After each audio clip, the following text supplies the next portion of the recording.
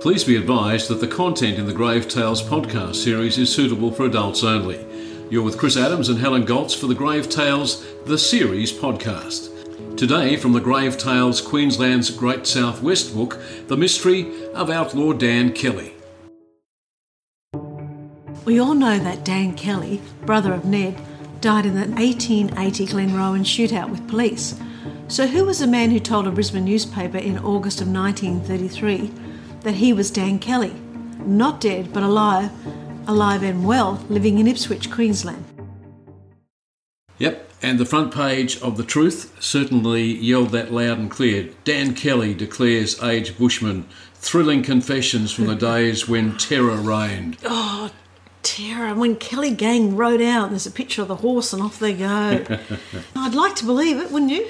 Well, that was the claim of a man who was known around Ipswich Way as James Ryan. He was thought by most to be a swaggy, a bloke who'd humpty swag around the country doing odd jobs for a meal. This was in the Depression, the middle of the 30s, and so times were pretty tough. But when he made his claim of being Dan Kelly, it certainly made people sit up and take notice.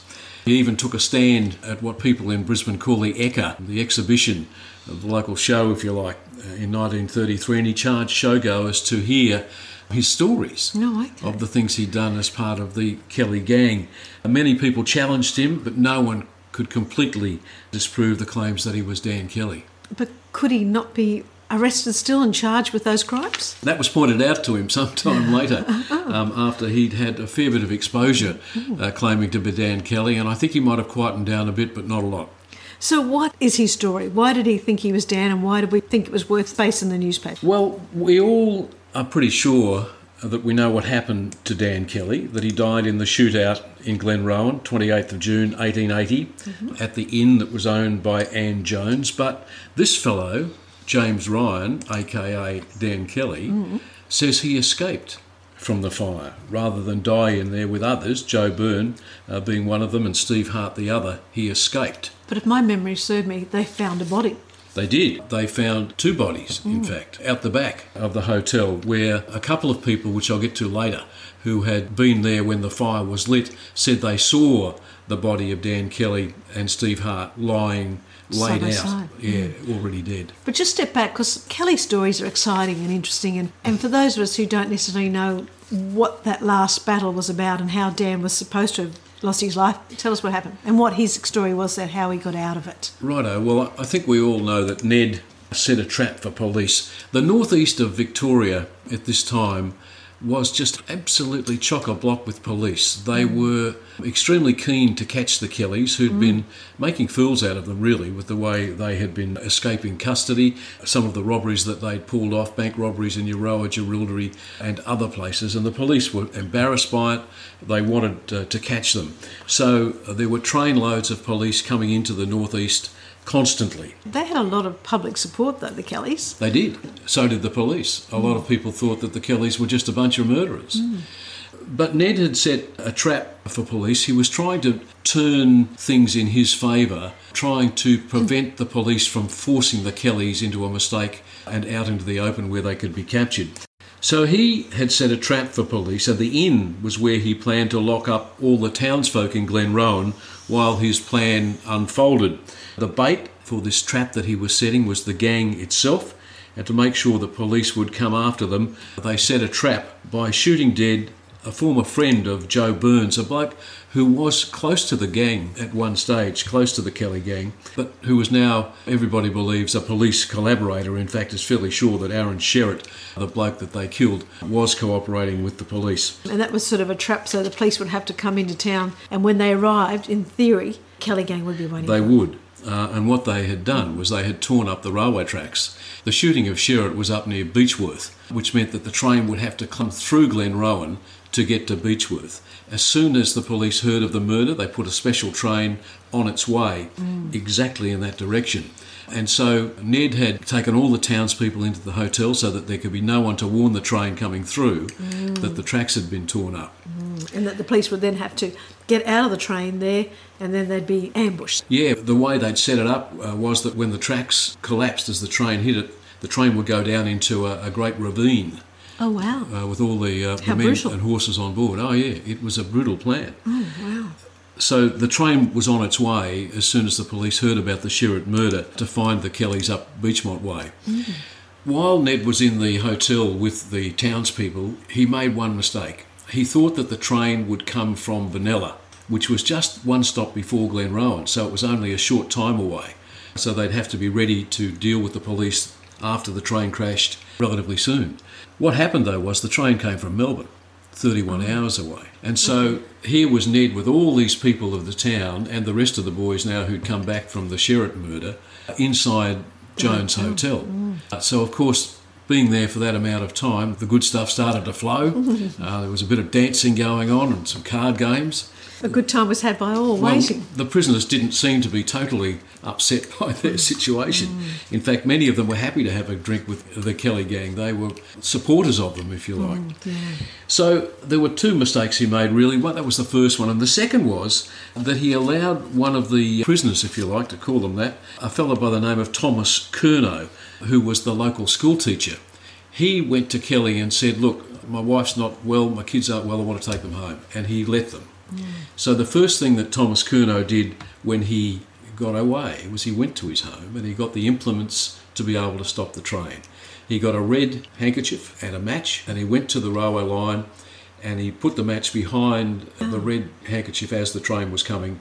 They saw it and stopped. And that was very brave of him, wasn't it? It was very brave of him, because you know what would have happened to him. Oh, Ned had found out.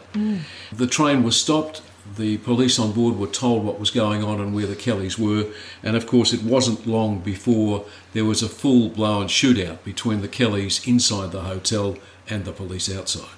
So those actions by the teacher are interesting, because that more or less says that everybody in that hotel knew of what was going to happen, ambush in some form, and either stayed because they were fearful, stayed because they were prisoner, had no choice, or stayed because they agreed with the Kellys. There may have been others who held the same view as Thomas Curnow, but perhaps they weren't as brave, because he certainly changed the situation. I mean, the train, there was no reason for it to stop at Glenrowan as it was. The traditional story goes Dan Kelly, Joe Byrne and Steve Hart were all killed in that shootout. Ned was shot in the parts of his body that weren't covered by armour, that is his arms and his legs and his feet particularly. He was captured, and as we all know, later on that year he was hanged. So it was a bizarre situation that they found themselves in. And Dan, in theory, was dead. Yeah, in theory was dead, as was Steve Hart and Joe Byrne. Steve and Dan, it was claimed, were seen laid out the back of the hotel at the time the fire was lit. But it wasn't just claimed, it was a priest who identified that Dan was one of those men, wasn't it? Yeah, it was. One of them was a fellow by the name of Father Matthew Gibney, Catholic priest who would later go on to be the Bishop of Perth, who was in the area, and he just wanted to see if he could help. He actually had a conversation with Ned after he'd been shot and was lying on a stretcher in the railway station. So that gives you an idea of the timing of when he was there, after Ned had been captured, before the fire was started. So Dan and Steve Hart were theoretically still inside. Joe Byrne had been shot earlier and died. So he was one, but then people said to him, look, you're not a local, you don't come from this part of the world, you're just travelling through here. How would you be able to recognise Dan Kelly from anyone else? Which is a fair call. Unless the guy said to him, I'm Dan Kelly, in his dying breath. Well, no, I don't think he did, because the stories say that they were laid out. The suggestion being, of course, and I think it was made again by Father Gibney in the inquiry later, that they committed suicide rather than let the police take them. We don't know that bit, but it was certainly what Gibney was suggesting in the inquiry. There was also another man who was claimed to have seen these two bodies at the back of the hotel. His name was Constable Dwyer, and he followed Gibney into the hotel and stated at the inquest that he was near enough to the bodies to definitely recognise Dan Kelly. As dead. As dead. As a donor. Yeah, as the fire was started was when those two guys went in. And these bodies of these two men were buried. So up until the year that Dan Kelly walked into the Ipswich newspaper and said, I'm Dan Kelly, he's dead and buried. Yeah, they were. And there's even a photograph of two coffins. The bodies theoretically were taken to Greta, where they were buried in coffins that had been bought, I think, from Glenrowan. Joe Byrne was taken to Benalla and buried there. And when they buried Hart and Dan Kelly in Greta, they ploughed the surface of the cemetery so that no one would ever know exactly where they were buried. Yeah. So that was the story, and Dan claimed later on in life that he escaped and he watched his brother Ned get shot down and taken by police. It's interesting because then when you read Dan's story, and we did a little photo merge of the young face photo of Dan and the man who claimed to be, and there's a lot of similarity there, but when you hear his story, you almost want it to be Dan Kelly.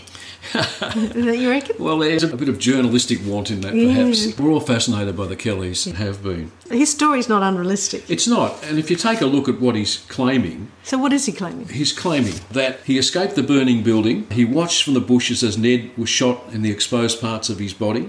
Ned was captured in the early hours of that Monday morning, and this is where some of the problems with Dan's story start to show up, because Ned was shot down in the early hours of the morning and captured. The fire didn't happen until something like 3 o'clock that afternoon. So the capture of Ned was long gone by the time Dan Kelly, aka James Ryan, said he had escaped and saw that happen. Couldn't have happened. The other thing he said was that he was 79 years old, and that was in 1933. So according to those numbers, he was born in the same year as the Eureka Stockade in 1854. Problem was, same year as Ned was born. So that didn't add up as well. All the records show Dan was born on the 1st of July in 1861. But in fairness to him, he was 79 years old. I've got relatives that are in that age group who constantly say to me, how old am I? He may just be confused about his date of birth and the year, of course. Yeah, he could. The other thing he did have was burn marks on his back that he showed people at one stage, and someone suggested, and I don't know that this has ever been proven or seen in any other way, that he'd had his initials somehow burnt onto his buttocks. You didn't see that yourself. It's just a tad before my time. And so, whether James Ryan and Dan Kelly were one and the same, I think, personally, is highly unlikely. There are plenty of people in Ipswich, however, who don't think that's the case. Just so we know what happened, James Ryan, a.k.a. Dan Kelly, made the papers again in 1948 when he was run over and killed by a coal train in Ipswich. An ignoble death after meeting your mortal enemies in a big shootout with your brother Ned to get hit by a coal train. Yeah, he had cataracts apparently in his eyes. His night vision was poor and he may have strayed onto the railway line where the train hit him. As I was mentioning, there are plenty of people in Ipswich who think that perhaps James Ryan was Dan Kelly. There's a small stone in the paupers section of the Ipswich Cemetery that says James Ryan died July 29, 1948. And it's where the man who said he was Dan Kelly is laid to rest. Since 1998, above the grave, there's a memorial made up of a shield with the words, "Tell 'em I died game" in Ipswich. I like the armour that they wore. It looks terrific. Yeah. And you can see that in the Ipswich Cemetery. A piece of it had been stolen last time we were there, but no doubt it will be replaced. I think they're keen to see people come and have a look. It's not difficult to find in the cemetery, providing it's got that shield there. We talked about the timing errors in his story. You mentioned earlier that we put together 3 photographs. Yeah. One when he was 16, one when he was 79, blended them together. They're in the book, and it's remarkable how they fit together. Well, I was amazed because I was doing it on Photoshop how his nose and mouth lined up. You know, they really did line up perfectly. We may never know. We may not know, but you know what? Another nice little pretty town is Glenrowan. Yeah, last time we went there, they do all the Kelly stuff terrifically. It's full of places to go and have a look and see, and the original signs, and I won't say which shop, but there was a bit of highway robbery on my Diet Coke. That was truly overpriced, but nevertheless. And there's a joint there called Ned's Pies. Not bad either. Yeah, but definitely some great little things to see there. It's an interesting story, and it's in our book. If you've enjoyed today's episode of Grave Tales, please consider hitting the follow us button or giving us a good rating. You have been listening to a story from Grave Tales, the series, available on paperback, ebook and select titles on audiobook, music by Kai Engels. Connect with us on Facebook, Instagram or on our website. Check out our YouTube channel as well. Or put together your own group and come along on our Great Ocean Road tour this year.